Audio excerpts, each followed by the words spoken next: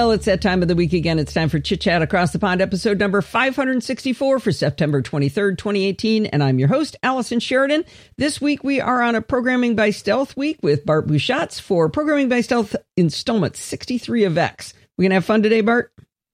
I hope so. It's certainly the intention. Well, I got to tell you, I worked really hard on my homework. I spent a ton of time and I had a ton of fun and I didn't get done and I'm really bummed. So I'm trying to figure out how to not listen to you when you tell us how to finish because I really want to do it myself. I'm having so much fun. That's really hard as a co-host. Yeah, I suppose so. If you hear me saying la, la, la, la, la. Probably wouldn't work, but I did really have fun, and I managed to. I can get the close button on the alerts, and by choice, and you can put as many close buttons as you want. Which is probably not what you intended, but you didn't tell us that you couldn't do that, right? I'm very confused how that's possible because nothing should happen until you hit create alert, right? Well. That's the thing. Mine creates the alert, and then you can go back and tell it, now give me a close button. And it goes close button, close button, close button, close button. Put as many as you like. How? I don't know. Maybe before I fix it, I'll show you. I'm just curious because I'm trying to imagine the UI to even do to do that because you have a form where you tell the alert you want and then a button to make the alert. So once you've made the alert... But I've somehow got the close button happening after able to happen after the alert, which I didn't mean to do. Yeah, this is where I continue to go, how? I'm just that good, Bart. I just figured that out. Okay, because that's a way harder assignment than the actual assignment I said. It's doable, clearly. But that's actually a more difficult task. But I did get my heading text and my body text. I will have a question when you get into that part, though. I don't think I did it. I did it in a clumsy way. So we should probably get stuck into your solution, and then I'll go, oh. Okay, well, we'll just set the scene first, I guess. Okay. So last time we made a start on Bootstrap forms. And we learned that we group our stuff into form groups and that if you're using checkboxes or radio buttons, you put them into form-checks as well as into the form groups. And then we learned that we could do them sort of stacked on top of each other by default, or we could have them as inline or radio buttons. And that's sort of where we left it. So it was very, very basic form input, right? We had text input through text areas and text boxes. We were able to do drop downs and we were able to do radio buttons and checkboxes, which does cover off the basics. Right. And today I'm going to spend the entire bit of new content we do dealing with one form control, the button. Kind of an important one, though, because really when you think about it, what's the point of a form without a button? The button is the thing that makes actions happen. So it's kind of an important one. So that's why we're spending a whole episode on it, right? Oh. It's the Go machine of the internet, right? The button. Right. I assume at some point we will be looking at when you push the Go button, where does all this data go? Oh, that's well down the road. That's when we get into the server-side stuff. Yeah, but it would be fun to know how that... I mean, because that's the good stuff, right? You can make a survey and it go, yep, did the survey. Data didn't go anywhere. That is true, but moving over to the server is a big hop. So yeah, that's interesting. Yeah, just throw databases in next week, Bart. Oh yeah, we'll just do them in an afternoon. That'll be grand. Yeah. Well, there's a whole CGI mechanism first. Common Gateway Interface, not computer-generated graphics. Oh, I haven't even heard of that. Or images even. Yeah, so then once we've done that, then the next thing I want to do today is buttons, just buttons, which then sets us up for the next obviously missing part, which is form layout. So far, and including today, our Bootstrap forms are using the default, which is a perfectly fine default, but it basically just stacks everything on top of each other. A label stacked above an input, and then you have the next label input, label input, label input, So it's a very basic sort of structuring. It's just stack them all vertically on top of each other and call it a day. But it won't surprise you that Bootstrap can do much, much, much, much more than that. So that's where we're going after this. So that sort of puts today into context. But before that, let's get into our challenge solution to the homework at the end of the last assignment, which basically involved tweaking our form that we had done last time to make alerts so that it took more information and laid it out more nicely as a form. And yeah, just add a few more features to it, basically. So the first thing to do is to take the form as it was and just make it into a proper Bootstrap form. And it turns out I'd done 99% of the work for you already. Yeah, I kind of looked at it. Proactive on that. I did a couple of things. I went, wait a minute, am I done? He seemed this stuff's already there. So but that was okay because I looked and I went, oh, there it is, there it is, there it is. Yeah, okay, now I understand it. Yeah. So basically, I don't think we need to dwell on that. Yeah. My code is in the show notes, and it's also in the zip file to download. So the next thing then was to convert the text box into a text area and to relabel it as the alert body rather than the alert text, I think is what it was labeled originally.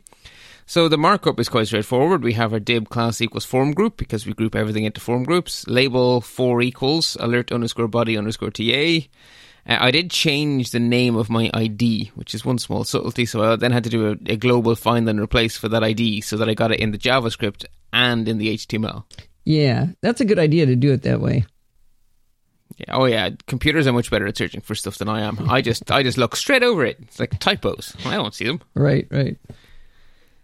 So then we have our text area, class equals form control. We give it the same ID as the label, and then I gave it 5 rows to make it look better. And I gave it some placeholder text, and that's kind of all there is to that. Yeah, I gave mine a bunch of rows, and then pretty soon I realized I was having to scroll to get past it a lot when I was trying to look at 2 things at once. So I said, oh, forget that. Yeah, 3 is the default, and that seems a bit too restrictive to me. So let's sort of go with 5. It's like, yeah, these alerts aren't going to be essays, but 3 is a bit small. So the next thing then is to add a new text input to give the alert a title. So alert title. So this again, very much by the book. Div class equals form group. Label for equals alert underscore title underscore TB. Input type equals text. Class equals form control. Give it the same ID and give it some placeholder text. So very much by the book. But then of course we had to tweak our click handler a little bit so that instead of just shoving all of the text in as just text, we now have to shove half the text in as a heading and half the text in as a body of some sort. Yeah, I do want to see how you did this because I could do one or the other, but like undoing the fact that it had just been turned into a heading. I don't know. I got a little. I struggled with that. Yeah, just do it in 2 steps is the answer. Yeah.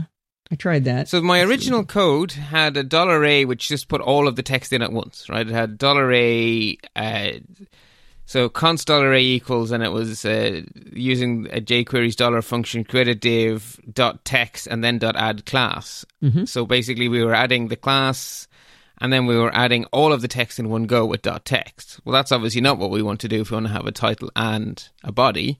So I just make an empty alert. So I just say $A becomes equal to $div.add class. And then I leave it at that. So I add the classes. So we now have a div with the class alert and the class alert-success or alert-warn or alert-danger. Right. And there's nothing else in it yet, right? Okay. So we now have an empty alert. Okay. So then I inject a heading. So I just say const $title equals $h4.add class alert-heading, because that's the appropriate Bootstrap class for an alert heading. Then I say $title.text, and I give it the text from the title text box. And then I say $a.append $title. So now our alert has a title in it and nothing else.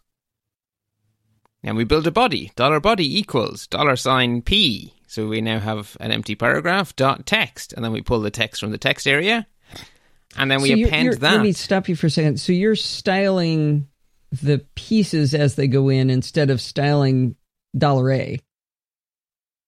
Well, yeah, because $A isn't a heading. $A contains a heading. So I'm saying here's an alert. Put that aside.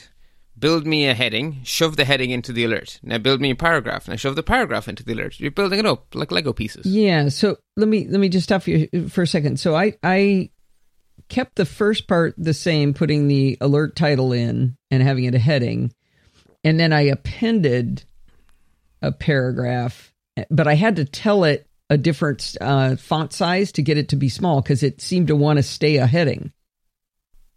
Well, how did you make okay, so in order for it to be a proper heading, it should have a whole separate tag, right? If you look at the markup, it should be div class equals alert, and then inside that, a H something. Yeah, class I did. Equals alert yeah, heading. So I said constant $A equals $H1 .text, and then gave it the alert title that I had created. And then, so where's the div then? So not so much a div in here. So you have a H1 that is your entire alert instead of an H1 inside your alert. Yeah. But it turns out That would be why you're having trouble. You can whack your way around it and make it look like you did the homework correctly by having the second thing have a paragraph style of like font size of 50%. So then you have a paragraph inside a heading. I think so. That would well. If you used append, you would have indeed struck the paragraph inside the heading. So the resulting markup would be an H1 that contains a paragraph. Yeah, which is suboptimal. Okay. Yeah. Oh, no, I knew. I was aware, but I didn't think to create the div with nothing in it. So, but you're not appending these things inside that div. Line 8, $A.append $title. Oh, okay. And then on line 12, $A.append $body. So yes. Okay.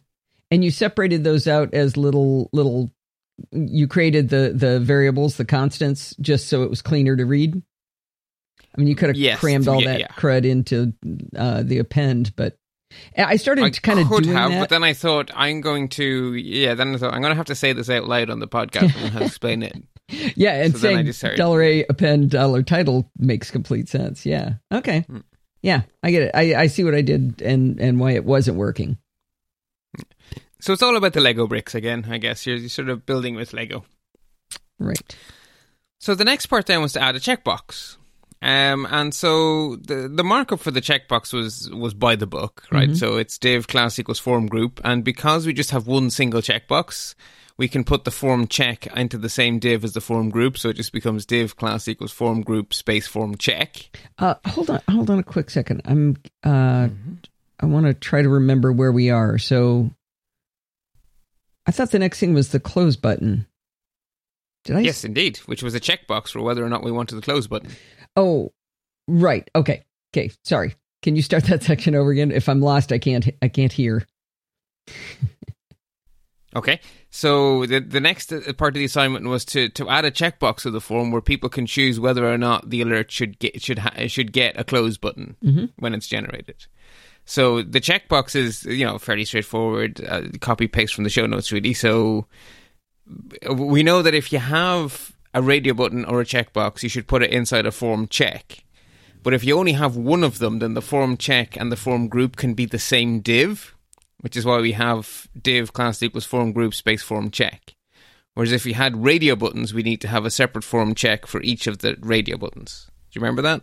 Yeah. So in this case, it's just one checkbox. Either you want a close button or you don't. So we can collapse them together. So we have div class equals form group form check. Input type equals checkbox. ID equals whatever we want. Class equals form check input. Because that is what we need to do to make our form checks look right. Then we have a label where I just put add a close button to the alert as the text for that label. And then it gets the class form-check-label. So you've a form group as always. The form group is also a form check, and then the input gets the extra class form-check-input, and the label gets the extra class form-check-label. And that means that you get it properly laid out where you have an appropriate gap between the checkbox and the text. And if we had multiple of them, they would stack under each other nicely. That explains why mine doesn't have space. It's all crammed right up against it. Okay. Yes. Yeah, I find it hard to remember all the different things that go into all the different places. Like that. Remember? What do you mean remember? I just go to the documents and read it. I don't remember any of it. Okay. Ever. Okay. Because like on something like this, where's the ARIA labeled by? Well, there is no need for a labeled by because it has a label. Okay. What are the kind that we have to put label bys on? Stuff where there isn't a label. So a radio group doesn't have a label that matches the whole group. Oh, okay. There's no... Okay. But the radio buttons have labels, so you don't have to ARIA label by. The individual ones have their own label, so they don't need any help. Right, but the group does. Precisely. The group as a whole, native HTML doesn't have a way of properly labeling those because that didn't occur to the people writing HTML. Therefore, the ARIA people had a hole to plug. Pretty much the ARIA stuff just fills in all the gaps where HTML is poor. So when we do the form group, though, the first thing we do on a form group is we create a label ID where we put in the label. And then, right, which is exactly what we've... Yes, but that's an HTML label, not an ARIA label, right? That is standard HTML markup. If we never did ARIA in our lives, we would do the same thing. We would say an input and its matching label, and we connect them together with the ID. But why do you have to tell ARIA where the label is if you said the form groups don't have labels, and they do? Sorry, the radio groups. The radio groups don't have labels. Oh, okay. Right? The label tag matches a single radio button. Okay. If you have 3 radio buttons, you will have 3 input tags and 3 label tags. But the radio group doesn't have a label tag. There you go. Okay. Because there's no such concept as a radio group within native HTML. It's not something the designers of HTML designed. There is no radio group tag, right? We say a div when we give it a role. And why do we do that? Because there is no proper tag. So we have to use a but see, that's where we get Dorothy and I were just talking about that at the gym today. Is like, well, wait a minute. So you gave it a role, but then you have to tell it it's a radio group. What are those two separate things? So what is the role talking to again then? So the role is ARIA. Oh, okay. That's what we thought. But then we turn around and say ARIA labeled by. Right, yes. So the role says what it is, and the labeled by says what the label is. Where to find the label. This is a role does not tell you what the label is for that role. Okay. That's the equivalent of button, right? Whenever you pull the piss out of bad accessibility, right? The role just says what it is. If you would like to know a way to make blind people go bananas, just leave it button. Or image. Better yet, put the word button in the label. So then it says, it'll say like, go button. They love that. They love that a lot. Or alt text that says an image. Image. Image. It's like, oh, thanks. I'd never have guessed. All right. Yes. Okay, good. I'm caught up. Okay. So that gives us the markup for our checkbox. But of course, we now have to connect that into our JavaScript. Mm-hmm. So the original code always injected the dismiss button. So if you scroll up to the previous bit of JavaScript there, you'll see that on line 15 we had a.prepend, and then you see the code for the close button. Right. So we just always did that. So really, all we actually have to do is put an if statement around that line to only do that if the checkbox is checked. Mm-hmm. So the question is, how do we tell if a checkbox is checked? Because we got to write this if statement now. Well, the answer, if we dig deep in our memory, is that checkedness, as in whether or not something is checked, is a property, which means we use jQuery's prop function to read the property. And specifically, it is a property named checked. So we end up with... So we use the normal dollar function to get ourselves a reference to the checkbox, which we gave an ID, so £, and then the ID, so... #add _close _button _CB is what I ended up going with, which is perhaps a bit verbose, but it is clear. So we say if $, and then we pass it that CSS selector, and then we say .prop checked, and that will come back as true or false, because it either is checked or it isn't checked. And then we just have exactly the same line of code as we had before. It's now just wrapped in that if statement.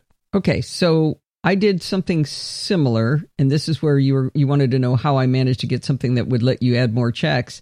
I created a function called isChecked, and inside that I created a constant that I call CB, and I did document.getElementById, and then gave it the CSS selector for my close button, and then I said if that $CB, the name of my close button. If when you say close button, do you mean the checkbox? Sorry, checkbox. Yeah. So I never see your letters TB, TA, and CB as meaning what they mean. I sit there trying to guess what they mean, and I know you've told me what you mean by them, but they don't ring to me, so it's harder.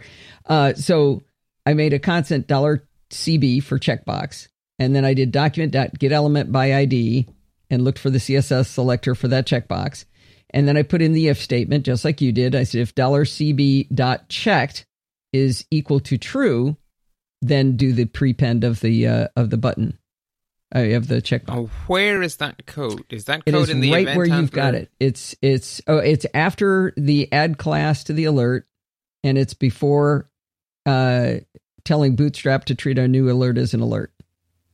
So how's it getting called more than once? I don't know.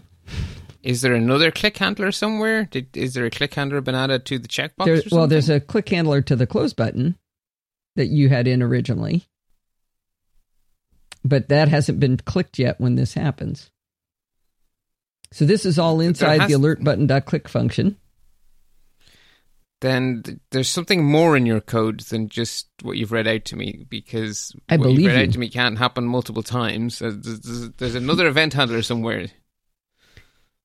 Yeah, well, the fact that it lets you do it after the button, after the alert is created is interesting, isn't it? Well, that means yes, because that means that there's a click handler. There's something listening for it. There's a handler has gotten added to the checkbox. Yeah, that checkbox has a handler on it. I mean, there isn't. Because otherwise, clicking the checkbox can't do anything. If there's no handler on that checkbox, it can't possibly make code happen. So there must be a handler on that checkbox. So the document ready handler is a function. Inside it has the alert button.click function that you started with. Mm-hmm. Then I got a constant. I got an append here. I got another constant. I add the class. Then I have this function is checked. And that's where I check. That's where I look what I just read you. Then we tell Bootstrap to treat our new alert as an alert with $.alert. And then there's the listen to the closed event and inject it into the new page, update the counter, and then the close button click handler. Did you add anything into that listen to the close event? Nope. No? Nope. It's just what we had before. I'm gonna have to have a look at the code at some stage, because this isn't working. Because my short-term memory isn't long enough to store all of that. Okay, and probably super fun for the listeners, though. There's definitely another event handler, though, because otherwise, clicking that that checkbox cannot have anything happen. Something has added a listener to that radio button. Your explanation makes complete sense. It hardly has the same ID as the button by mistake. It hardly. And therefore got the other click handler added to it as well. Yeah. If the ID of your checkbox were the same as the ID of your button for making a new alert, that would explain things. Yeah. All right. Well, I will find a version of this that has it doing what I said it was doing. It has the bad functionality. Yeah. Right now it's not working at all because I've screwed it up with the next step. So I'll have to go. I saved a version when it was working, though. Okay. Well, see, it sounds to me like you still have plenty of homework to do, because just because I've told you how to do it, if you have the self-discipline not to go look, you still have lots of fun ahead of you. Yeah. Okay. So at that stage, we now have the ability to have or not have our checkbox. So the next part of the challenge was to add a group of radio buttons so that the user could have a nice icon on the alert for no reason other than that I wanted you to do a group of radio buttons. Mm-hmm. I said that you could do the icons any which way you liked. You could use emoji, you could use like image files, anything you liked. I chose to use glyph icons because I'm lazy, because that's just easier to do. I couldn't get those to work at all. I looked for them and couldn't figure out how to make it go, but I look forward to seeing how you did it. Installment 29, link in show notes. Yeah. So in the head section, you just pop in the little thing that says just the one-liner to pull in the link rel equals style sheet for that's the part I skipped. Awesome. Oh, that would be why it didn't work. Yeah, I can't find where you are in the show notes now. We're after the distance. That's not in the show notes. You just have a link to installment 29 that tells you how to use glyph icons. All right. I knew that was what was wrong, but I just went, forget it. I'm just going to copy and paste a martini glass in here. A martini glass? Why not? Well, my radio button is choose your poison. An emoji. Mm-hmm. Yeah. I like it. Okay. So in my case, I went for, was it an exclamation point, a question mark, an info icon, a checkbox. I think that's all of them. Yeah.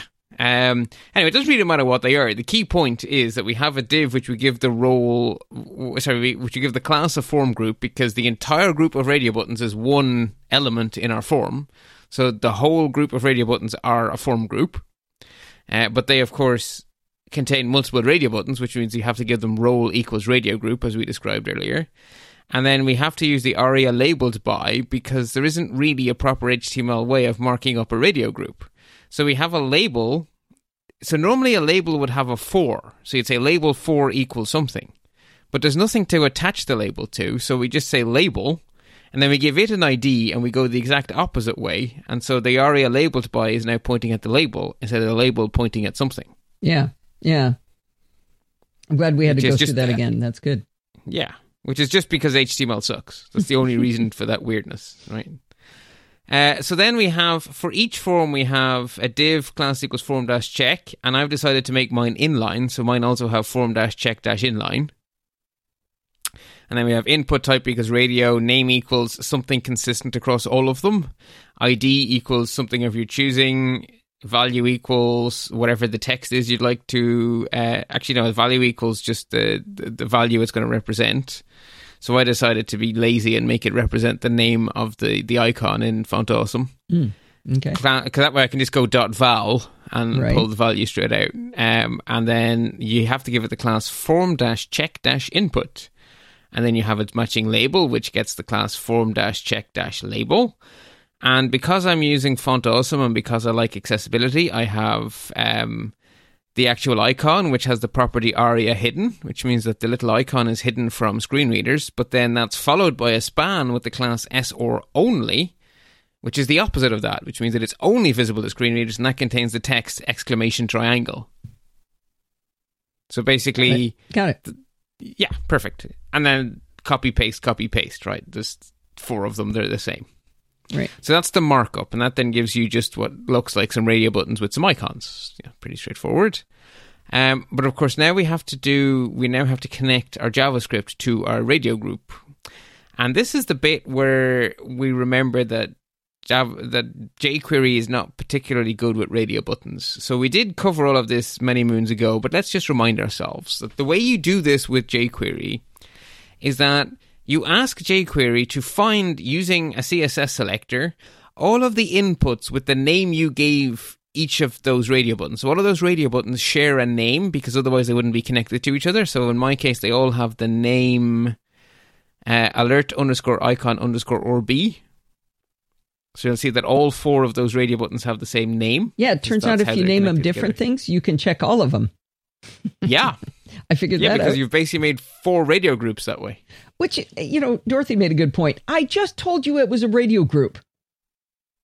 I told you so. Okay, we go back to the fact that HTML sucks. Okay. All right, good. That's a good answer. Or has short-term memory loss. Radio buttons are not well thought out. But they have been set in stone since HTML 1 or 2 or something a long time ago, and they now have it's just old technical short-term memory loss. Give it a break, Bart. Yeah. Sucks is too cruel. Yeah. It does what it does. I'm going with honest. Anyway. Okay. So what we're trying to do in English is we want to find all of the inputs that have the name alert icon or B that are checked. Mm-hmm. That's actually the CSS we're trying to write in English. All? So even though they can only be one?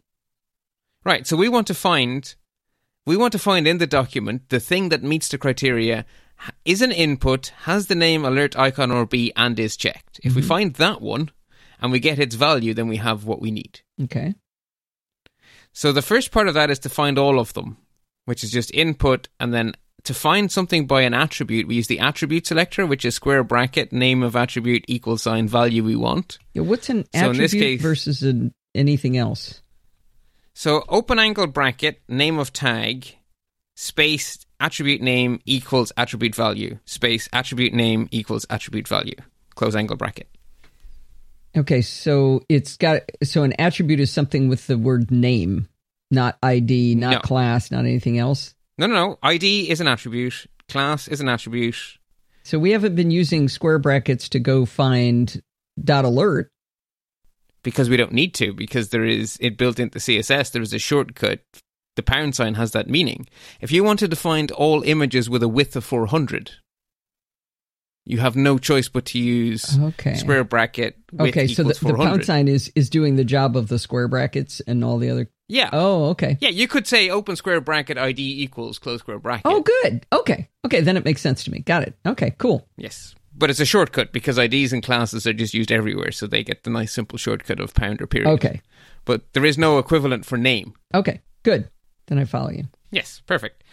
So that gets us almost all the way there. And then the second thing we have to dig deep in our memory for is the selected pseudo class, which is the checked pseudo class, which is colon checked. And that only applies, it's like colon hover for when something's being hovered over. Colon checked only applies when something is checked. Okay. So input, open square bracket, name equals alert underscore icon underscore or B, close square bracket, colon checked is the CSS to find the thing on the page with the name alert icon or B that is an input and that is checked. Okay. Which is a really long way of getting at the one bloody radio button that's been ticked. So then we put all that together with the dollar function and the .val function, and we finally get dollar open round bracket, start quotation, input, square bracket, name equals, yada, yada, yada, close our quotation, .val. That finally gives me back whatever I put into the value attribute, which in my case was the appropriate icon. So where are my values? FA-info-circle, FA-question-circle. So that actually made it easier for you than it would be with the favor or with an emoji, because with an emoji then you have to go look not for the value but for the. Well, I had like you'd value. You'd have to put a name equals. and then an if statement, I guess. Yeah, so you'd have some sort of. Well, I used if. Let me tell you what I used before you answer. Okay. I had like value equals martini. Couldn't I have it be .val would find martini? Yes, but then you'd have to have an if sentence that if the value equals martini, then make it look like this. Oh, yeah. I got you. Okay. Yeah. So it's a subtle difference. In my case, I can just use the class straight away because I made my value be the class I wanted. So it just makes my code a little bit shorter. Okay. I did find that square brackety stuff, but I hadn't gotten. That's right where I was like, I can't finish. I'm close, but I did. I even started early, by the way. I started on Monday. Yeah, but remember, because we moved me last time, you only had half the usual amount of time. Right. And I also went back and worked on the previous homework to make sure I could do it the way you did it, not the way I did it, which my way worked, but I liked yours better. So I made myself recreate it without cheating off your paper. So that took me a day. So you did twice the amount of homework in half the time. Well, except I didn't finish. So maybe 3/8. I think that's pretty good. Okay. All right. So we found our value and now we got to inject that into the title, right? Yeah. So the way I did it was I added another bit that says const $icon equals, and I made an empty I tag, gave it the class MA and the class MR2. So do you remember in Bootstrap World what an MR2 is? That should be margin right 2. Bing, bing. Yay. Because I wanted basically, I wanted a bit of spacing after my icons. Yeah. So I was like, I'll just shove a margin to the end of them. So we give them the class FA because everything that's a font awesome icon has to have the class FA. And so it gets FA and then it gets the actual name of the icon you want. So then I just go $icon that add class, and I use the dollar function with all of that .val stuff we just talked through to go and suck out that class name. And then I'm ready to prepend my icon into my title. And you used an I, but title. With ARIA hidden. Yes. Which means it's a list, but it doesn't show the dot? No, not an LI. Not an LI. What's an I again? It is for something which is... I can't remember exactly what the English word for it, that it represents, but basically it's like if you... Okay, so if you write, say, a foreign word like vice versa, you would generally mark it as being a foreign word by italicizing it, but that's not the same as emphasizing it. So you wouldn't use an EM tag because that's for emphasis. Okay. You would use an I tag to mark it as being somehow different. And the people in Font Awesome decided that the least silly tag to use for an icon would be a tag that says this is a funny piece of text. Oh, okay. Okay, so it's not going to change what it does visually. It's just saying it's actually semantic in this case? It is ish. Basically, you could have used a span, but a span is a lot of typing, so they basically went looking for the shortest named tag that isn't stupid. That's semantically plausible. Okay, you could squint and say it made sense. You could squint and say it made sense, and it's very quick to type, so they picked I. Okay. So I sort of get their point, but yeah. So that's just sort of by the book. And the ARIA hidden is because the little funny icon is meaningless to a screen reader. So in fact, the whole icon doesn't really matter to a screen reader. So I didn't even bother with a span because really it's just window dressing. So it has nothing of any value anyway. So I didn't add anything for screen readers because they just get the title. And the screen reader would get, where did it get the title? It wouldn't get anything here. I have no, so I have no. Because it has no value. There's nothing there. Exactly. Yeah. So I just basically went, just hide it. Okay. Just hide it. You might have an icon that meant something to make it, like, let's say you didn't have the words at all or the colors. Yeah. So then you would add an extra span with the class SR only that had whatever you wanted for the screen reader. Yeah. Okay. So then you'd prepend two things, one for the visual people and one for the less for visual the screen readers. Yeah. Okay. In this case, I'm choosing to prepend it to $title. Oh, there you get to use $title again. Now that was totally worth it. Yeah. Okay. Exactly. And then I shoved $title into the A. So I didn't succeed, but one of the great ways I succeeded was when you press an alert button, every single thing on the page disappears and there's no JavaScript console errors at all. So I'm a little You've stuck. overwritten something. Yeah. I got a little bit of work, I think. Yeah. It's close, though. Well, whatever you're doing is syntactically correct, and it's doing exactly what you asked for. It's just not what you meant to ask for. Right. Which is subtly different sometimes. Yeah. So the penultimate part of the challenge then was to get reset functionality. We haven't really looked at forms in ages and ages and ages and ages, and we also haven't reminded ourselves of one of the subtleties of jQuery in ages and ages and ages, so this is slightly sneaky of me. When you use the dollar function, what do I always say that you get back? Well, that's you say that you get back a jQuery object that represents the whatever it is. Okay. The paragraph or the input or whatever. But that means that there is actually a raw native DOM object, which is the actual raw, not jQuery HTML object. Oh. And so you can access those with jQuery's get function. So jQuery is a wrapper around the raw HTML DOM. And so sometimes you want to peel the wrapper off, and you peel the wrapper off with the get function. As I said, it's been at least a year since we talked about this, so I'm expecting this to be very, very almost new again. Okay. But the reset function for a form is a DOM function, and the jQuery people didn't bother providing us a nice convenient way to do it via jQuery, which is unusual because they're normally quite considerate. So what that means is you actually have to peel the wrapper off and then call reset on the unwrapped form. So the subtlety here was that you had to unwrap it to get at its raw DOM object. So basically, to reset the form, you got to get the form by its ID. So my form has the ID create_FM. And that's, where is that? Is that up in the... that is in the HTML. In the field set? It is... my form is on line 26. Yeah, but I mean... syntactically, it could be in the field. It could be outside the field setting. I mean, as long as it's around every single input, it's fine. So whether you make it around the whole document or only around the field set or as the first thing inside the field set, it's kind of up to you. As long as the it can't form be outside the main, can it? It could be, as long as there's no. The form can, as long as the form encompasses all the inputs, it's fine. What you can't have is the inputs not in the form. Okay, all right. Yeah, so it's kind of up to you. I like to put it inside the field set so that the field set... Yeah, it seems like a logical place. I mean, it seems sensible to me. Yeah, okay. Yeah. So you called, you gave it the ID create_form. Yeah, and then so I basically say use the dollar function to get at the jQuery version of that, and then jQuery's get function to pull out the raw native one.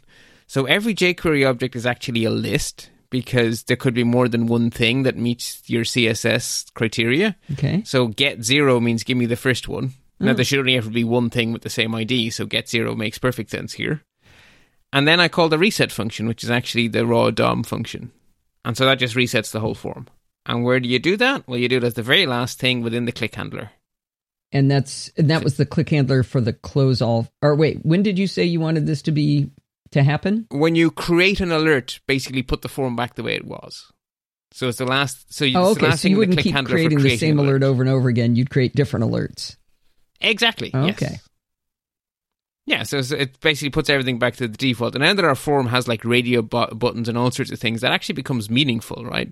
Because if you change it to a different non-default icon, you type in a title, you type in some body text, you change the alert style, mean, you've done a fair bit of jiggery pokery at this stage, so it actually does make sense to reset that form, so you can create another alert without having to go through, undo and then redo. Does yours, with your placement of that reset, does it also reset when you hit close all alerts? Or when you close well, there's no need for it because you haven't typed anything. Oh, yeah, because in order to close all alerts, you will have had to have added an alert. Yeah. And if you're halfway through typing, and you haven't yet hit add alert, do you want your work to go away? Yeah. Okay. Gotcha. Yeah. I thought about it and I went, actually, no, I don't want it to go away. So I only added it to the add alert button. So that was all of the homework. And then we got to the bonus question, or the bonus credit. And I apologize up front for this. This was easy to do in Bootstrap 3. Turns out if you did this, you don't just get bonus credit, you get double bonus credit, because this was way harder than I thought. It's very short code, but it's completely, totally, and utterly, not logical. Well, it has a perverse logic after the fact, but it's not intuitive. It's not like, well, of course I do it this way. And the only reason I found the answer was because I basically Googled form-control space button group Bootstrap 4, and I found lots of people on Stack Overflow going, what the hey? This should be easy. What's going on? And then finally someone linked to a very obscure part of the Bootstrap documentation. It's not part of the documentation for Bootstrap 4 features. It's in the part of the documentation labeled migration to help Bootstrap 3 people become Bootstrap 4 people. But what if you're starting Bootstrap 4? You'd never find it. Yeah, because I didn't find it until basically some nice person over in Stack Overflow pointed me in the right direction. So they immediately got an upvote. So they have a little bit more karma. Yeah. Now, the answer is vaguely sensible. What you do is you turn the button group into a flex row, or basically into a flex box. And then you turn each button into a flex item. And then they will stretch out and fill the whole width. So that was actually the answer, but that took me a long time to find. Yeah, and it's 9 lines like, of code with no comments, and it took that long, huh? Yeah, I mean, and most of those 9 lines, if you don't want it to be full width, then it's all very sensible, right? So you have one class which becomes your form group. So div class equals form-group. Then you have a div which becomes your button group. So div class equals button-group. And then you have a button, and then you have another button. So it's actually very sensible markup. But that would give you buttons next to each other that didn't stretch. They would just be the default width of the button. So the add alert one was smaller than the close all alerts one because it has less text in it. And it just looked terrible because everything else is full width. It just looked awful. So it's like, well, I have to get this to full width. And it turns out that the answer was to put a d-flex onto the button group. So in other words, it now becomes a flex box. And then to put a w-100 onto every button, which is also non-intuitive. So I thought you said that you had to add a flex item to the buttons, and I don't see that in your text. Okay, you don't have to add a flex item, right? As soon as you make the thing that contains them a flex box, they become flex items. That's how all right. Flex boxes I got you. work. Okay. Yeah. It looks real pretty. It looks great, but it's not intuitive. But I'm going to explain why we do a W100 later, because we're actually going to look at button groups properly in a few minutes. Yeah, we probably should start thinking of. I realized I'm enjoying the heck out of this, but we haven't started new stuff, have we?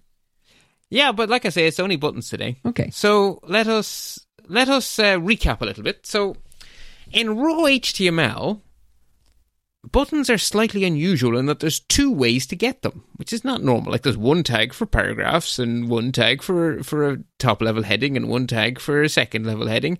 It's very unusual to have 2 tags for one thing. But you can make a button by saying input type equals button, or input type equals submit, or input type equals reset, or you can use the button tag. That's a bit odd. And with jQuery, with Bootstrap, we get to take things even further. With Bootstrap, you can turn anything into a button. Oh. Any tag at all, you can turn it into a button. I do not recommend you do this. I recommend that you only do this on things which cause some sort of action to happen, which I sort of give the nickname an action element. But basically, unless clicking on this thing is going to make something happen, don't make it look like a button. That is just going to confuse everyone. So I would say that limit your use of Bootstrap's button features to the button tag, the input tag, and the A tag, because something, a link is indeed a thing that makes something happen. So that is actually perfectly okay as a button. But other than that, don't make your paragraphs buttons. Well, I definitely don't make your text boxes buttons. I just thought of an example. I'm making, do you know the card game Match Game, where you lay a bunch of cards down, face down, and you're trying to remember which two are the same? You could make some of the cards be buttons that aren't, or they look like buttons, but they aren't because they're the wrong ones. Anyway, moving on. Yes. I get your point. Okay. Yes. So, just because you can doesn't mean you should. Mm-hmm. Is probably actually the answer. Now, at this stage, I will say that all of the code snippets below for the rest of this discussion are all grouped together into PBS63A, which is just a page with many, many, many, many buttons. So if you want to see what they look like in the flesh, they're all there in PBS63A. And all of those code snippets are in there too, so you don't have to worry too much about it. So, okay. So the first thing is to make something look like a Bootstrap button, we have to opt into its opinionated styles, and we do that in what is now probably quite the common way of doing things. It's a pair of classes. First off, BTN for button. And then one of the named style classes. So button-primary, button-secondary, button-info. I like hearing success. You say button.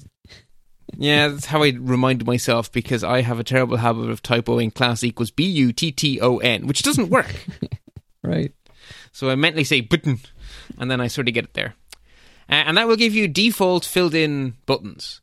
There is also an outlined variant, which basically has a border and coloured text rather than a coloured button with white text. Ooh, those are pretty. So they are pretty. So they're button-outline-primary or button-outline-whatever, right? And then there's an oddball one, button-link, which makes your button not look like a button. Huh. It debuttons a button. Which is actually used in some UIs. So the semantic thing is you've told it it's a button, but it's not really a button, it's a link? It is really a button in the sense that the button tag is used, but it is presented to the user as a link because that just happens to look better in that particular interface. And so Moodle is a virtual learning environment we use in work. And Moodle does this a lot, where it will have a great big complicated form, and at the very, very bottom there's a button to do something which will take you to a new page to do it. And Moodle has chosen to render those buttons, which are actually buttons, as links because they move you to another page. And it actually does make sense. It is actually consistent and sensible. So why does it help? And it is a button as a link. So the reason it's a button is why? Is because it's submitting a form. Because it's submitting a form to the server. Action. Okay. Yes. So it is buttoning, but it's taking you to a whole new page, and it's just... It's kind of hard to explain, but basically it's consistent across all of its many interfaces, and it does actually make sense. But in the abstract, it sounds silly. What do you mean I have a button that isn't a button? Well, it is a button. It just doesn't look like one. Okay. But anyway, you can do it. So the special class for it is button-link. You can also vary the size of your buttons. You don't have a huge variety of choices. You have the default size, which I would argue is actually quite big. So you can make it a bit smaller with button-SM, or you can make it stupidly large with button-LG for like your extra large buttons. And you can see those in action in the example file. So let's talk a little bit about links as buttons and buttons as links, because Bootstrap will let you do both. So let's start off with a little bit of HTML. It just says, this apparent secondary button is actually an A tag. Okay. And then it says A class equals button, button-secondary. href equals, and it's linked to the Bootstrap button documentation, target equals _blank, rel equals no opener, and then the text more with 3 periods. And when you look at that, so it's an A tag, right? A class equals button. But when you look at the screenshot, it is a button. Yeah. So it is a link that looks like a button. Okay. And we can also do the opposite, having a button look like a link. So we have this apparent link is actually a button.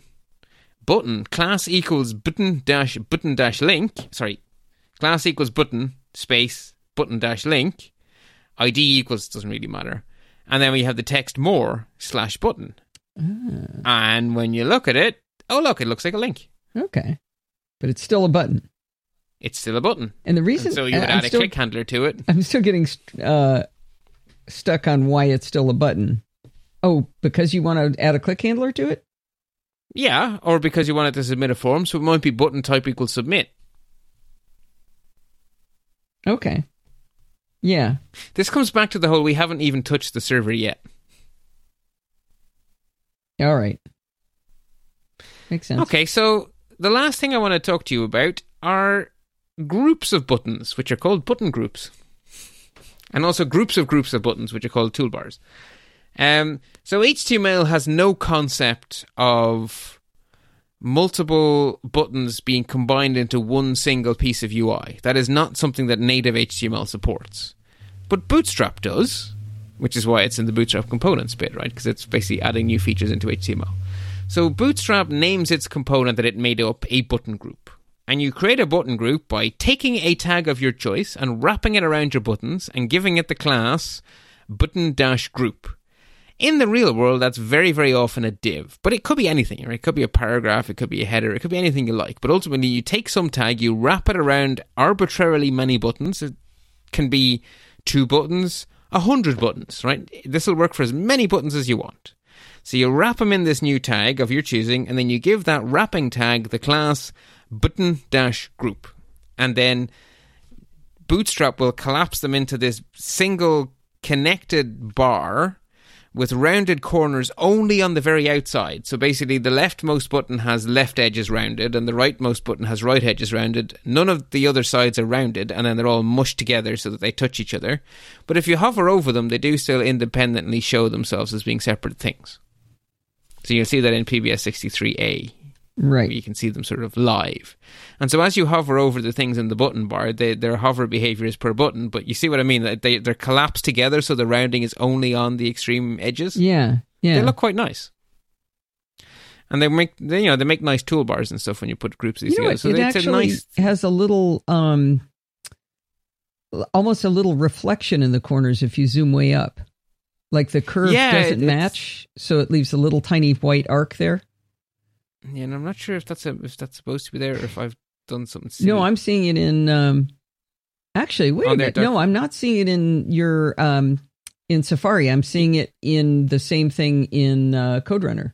So that might be a CodeRunner I only see problem. it in CodeRunner. I think that's a CodeRunner bug. Yeah, because they're supposed to just look like buttons. Yeah, you got to zoom way up to see this. I just was zooming way up so I could see the curve around the edges. Yeah, that's interesting. Yeah, because CodeRunner isn't a perfect browser. Pretty good though. I use it. I use it a lot, but it's not really its job in life. So anyway, button groups, splat them all together, space them out real pretty, put a curve on rounded corners on the 4 corners. Yes. Okay. Now this is a thing which doesn't really exist in raw HTML, so we need to be friendly to our screen reader friends. Mm-hmm. So we should give an ARIA role to this group of related things, and the ARIA role in question is the generic role group. So you give your button group the role group.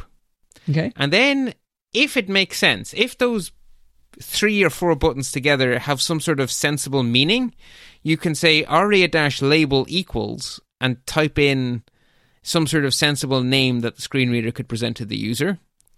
Or you can say aria-labeled by and point it at something else that exists on the page that does the describing. Hey, can't I do that on the other stuff? Aria-label equals and just do it there instead of creating that separate label? You can, but in the case of those separate labels, you generally want them for both humans and screen readers, in which case it makes sense to do a labeled by. Fine. But yes, you have the choice, it's right? Way more typing, but you'd have to do it twice, and I see it. Okay. Yeah, exactly. And in this case, there's no need to do something for the visual people. They can see what's going on, but there is a need to do something for the screen readers. So hence, aria-label is a very sensible approach. Mm-hmm. So you give it the role group and the label, whatever makes sense to you.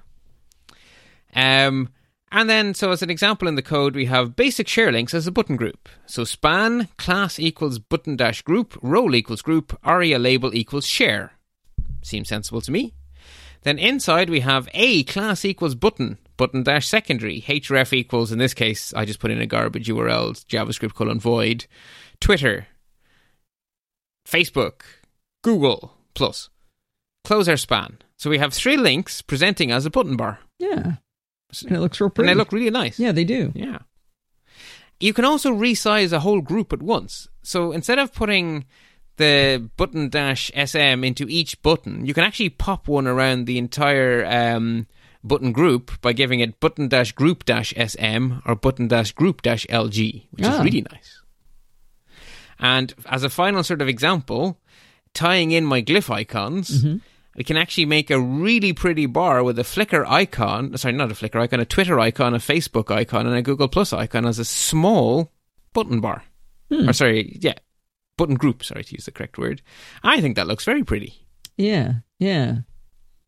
So you did that by giving them, making them an I, class equals font awesome Twitter. Okay, yeah. Yeah. And again, so I put the whole thing inside a button group and then button group SM to make it small, which works better. So it's a nice little subtle share thingy. Very pretty. So the last sort of rabbit hole we can go down is, so we can group buttons into a button group, but what if we want to group a button groups? Well, jQuery, I keep saying jQuery today. Bootstrap has your back on that too, because Bootstrap has the concept of a group of button groups which it calls a toolbar, and I've just realised I skipped over a section of my show notes. Oh, we'll get back to those. Okay. Let's look in detail at the problem of button groups as form controls. Right. So if we want them to stretch out to the full width, we want our button group to act as a single element in our default formatted form. I would have thought that simply saying div class equals form group and then putting our button group inside the form group would make it behave properly. That's what I was hoping would happen. This whole thing we did as this special extra credit, making it a flex box. Yeah. Right? Yeah. And in Bootstrap 3, you could achieve that with a single class, which was... Actually, I'm not going to tell you what it was because it doesn't exist anymore in Bootstrap 4. That would just confuse people. But there was a way of doing it in Bootstrap 3. It was just you put one class in and it just worked. That's gone. So now we're forced to do this hack of using a flex group. So I just copied and pasted the code again from my challenge solution, which has 2 buttons, an add button and a close button. So they're all wrapped inside a form group, and then inside the form group we have a wrapping tag that is our button group, and then inside our button group we have our 2 buttons. So it's at the very inside 2 buttons wrapped in a button group wrapped in a form group. And the form group is full width because that's what form group does, but the button group isn't stretching to be the full width, and it really bloody well should. So to do it, the first thing we have to do is we have to take our button group and make it into a flex box. So that's easy because there's a Bootstrap utility class for doing that, which is just d-flex for display flex. This is still reviewing what we already just did, right? It's reviewing what we did, but I want to get to the why we had to do the second thing I'm about to say. Okay. So when you do the d-flex, it still isn't going to work because a flex box by default isn't going to stretch everything to make it the same width as each other. So the flex box is bigger than the buttons. The buttons are in the flex box. So the flex box is going to say, okay, fine, you fit, fine. I don't have to flex you. There is no need to flex you because you fit. So how do we make it stretch? Well, one obvious thing we could do, we have 2 buttons. We want them to be full width. So we could give each of them the utility class w-50, width of 50. Yeah? Yeah. I'm stuck on what's not working. We already went over this. Okay, okay. I haven't explained why it says W100. Yeah, you did. No, you did before. Okay, why? Why are we doing W100? I thought that's what we did at the end of the previous homework. It is, and I said I will explain why later. Sorry. I just assumed you told us. Okay, I'm sorry. All right. So you're saying that even though it fits, you still have to tell it W100 for some reason. No, it fits without being stretched. So if you don't put in the W100s, you still haven't filled your goal. They're still not full width. Oh, because they're smaller than the width. Yeah, there's more room than the buttons take up, so the flex box is going, no work for me to do here. You guys all fit fine. I don't have to do anything. Because the width of the button is just the size of the information that's in it. Yeah. Okay. So it fits without being stretched, and it doesn't need to be shrunk or stretched or anything. So the flex box just goes, I'm done. That was easy. I didn't have to change anything. So how do we force the flex box to do its magic and distribute them evenly and make them full size? I would have thought it'd be W50. W50, like thank you. 50%. That's what I just said. Oh, okay. Good. Okay, now I'm catching up. And that will work for 2. For 2 buttons, that works fine. Oh. 3 buttons. Your available classes are W50, W25, and W75. Oh, I see the problem. There we go. So, what does a flex box do when you try to put more into it than it fits? Well, what the answer is it shrinks everything evenly to make it fit anyway. And that's a lot so less work than doing the math anyway. Exactly. So W100, which makes each one want to be the full width, the flex box then says, I'm going to distribute you guys evenly, and they each become the appropriate fraction. And the great thing of using W100 is if I add in a third button, I don't have to change my markup. I don't have to do any maths. Yeah. It'll always work. And so the answer is W100, even though it's counterintuitive. And that's why I thought it was worth looking at again, because that is not... If I said to you, how would you guess you might logically do this? This is not what you would guess. Yeah, not at all. Okay. Yeah. But in hindsight, you see why it works. Yeah. But it's not, to me, it's unintuitive. Anyway, so now we can do our toolbars. So a button toolbar is a group of button groups. Okay. And these are generally not going to come up in normal web forms. You're generally going to see these in the UI for a web app. So you're not likely to see a button toolbar in a normal web page, like a blog post or something. But in the interface for writing blog posts, you are likely to see such things, right? If you put WordPress into its GUI editor, you're going to have a whole collection of buttons nicely spaced into little groupings of buttons into a toolbar. So things like bold, italics, and underline, right? Yeah. So when we get to building web apps instead of web pages for purely information, the ability to make toolbars is actually darn useful. So it's actually nice that Bootstrap has given us support for groups of buttons, which it calls a button toolbar. So to make a button toolbar, you start off with your individual button groups, and then you wrap all of those in another wrapper, which you give the class button-toolbar. So btn-toolbar. Again, we have to do some ARIA help. So we say role equals toolbar because ARIA has a role toolbar. Oh, okay. And we should give it an ARIA-label if that makes sense. So as a purely contrived example, I have a button toolbar which has 2 button groups. The toolbar as a whole, I've given the ARIA label format.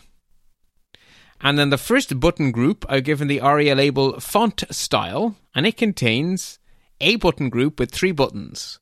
1 for bold, 1 for italic, 1 for underline, 4 buttons, and 1 for strike through. So our first button group has 4 buttons, and then we have another button group still inside our button toolbar, and that one I have given the ARIA label baseline, and it contains 2 buttons, superscript and subscript. And when you look at them in the screenshot, I think they look very pretty because I did also use the lovely icons from Font Awesome. Yeah, they look great. Yeah. And so a button toolbar is just a group of button groups. And the markup is quite straightforward, really. I thought why you're in love with this. Wrap it up. Yeah, try doing that with raw CSS. It's all possible, right? Because Bootstrap is just CSS and JavaScript, so you could do it yourself from first principles. But you'd be at it a while. Yeah. Whereas just including a few classes, I can do that. Right. So just as a reminder where we are, so we have now mastered basic form input. We can take text from users in the form of a text area or a text box. We can take choices from users in the form of a drop down with a select tag, a checkbox, or a radio group. And we now have the ability to make actions happen with beautiful buttons of all shapes and sizes. So the next obvious thing to be able to do is to have our forms have a structure other than pile one on top of the other and make everything full width, which is where we are right now. So that is what we are going to do next time we meet. We're going to look at the different mechanisms Bootstrap provides for laying out a form, apart from the default, which is stack them all vertically and call it a day. Right. This is cool. This is so pretty. Yeah, and so this is why a lot of web apps and things are written in Bootstrap, right? Because it's just, you just have a really nice UI for free. Right. Someone's done all the hard work for you. Yeah. This I get it. Plus, having no artistic talent, I wouldn't be able I have to that do problem. all of this. To make it look, that light gray or medium gray with the nice font, that all looks real pretty. Yeah, I'd be inclined to go and Google for things and end up with pink carrots and stuff. Oh, right. I'm also colorblind, so just imagine how well it would go. A lot of fun. All right, this was cool. Now, there is one thing you may notice is missing from these show notes. Yeah. I wasn't able to think of one. No homework. No homework. Which means you can do your homework from last time without cheating. Oh, that so it's makes actually me worked out happy. really convenient. Yeah, and That was. I don't consider it cheating when I like to understand. I like it when I understand the structure, and what I'm fighting with is the syntax. And I think I've got a good handle on the structure that you talked about in the homework. So I think that's bless your little heart. Because Dorothy didn't finish either. Good. Just saying. This is how you judge yourself, is it? If Dorothy gets it and I don't, but if Dorothy doesn't get it either, it's okay. I don't feel so bad. Yeah. No, but I was having fun, so I didn't want the fun to stop. And I always say, I'm going to go back and do it and finish it, and then I'll start the new one, and I never do. But this week I did, which is why I didn't get to finish, because I redid the one from last week, and so now I'm being rewarded for that. That's great. Excellent. So that worked out. The pure coincidence, the universe working well together. But yeah, I having only looked at buttons, and I already made you do buttons as part of last week's homework, I probably shouldn't have done the extra credit bit, and then I would have had some homework to say you. But I did, and I painted myself into a corner. Yeah.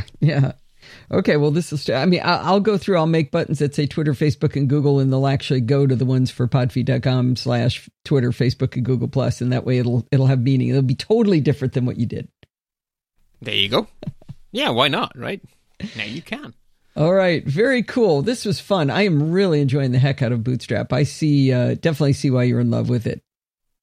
Excellent. Well, until the next time, happy computing.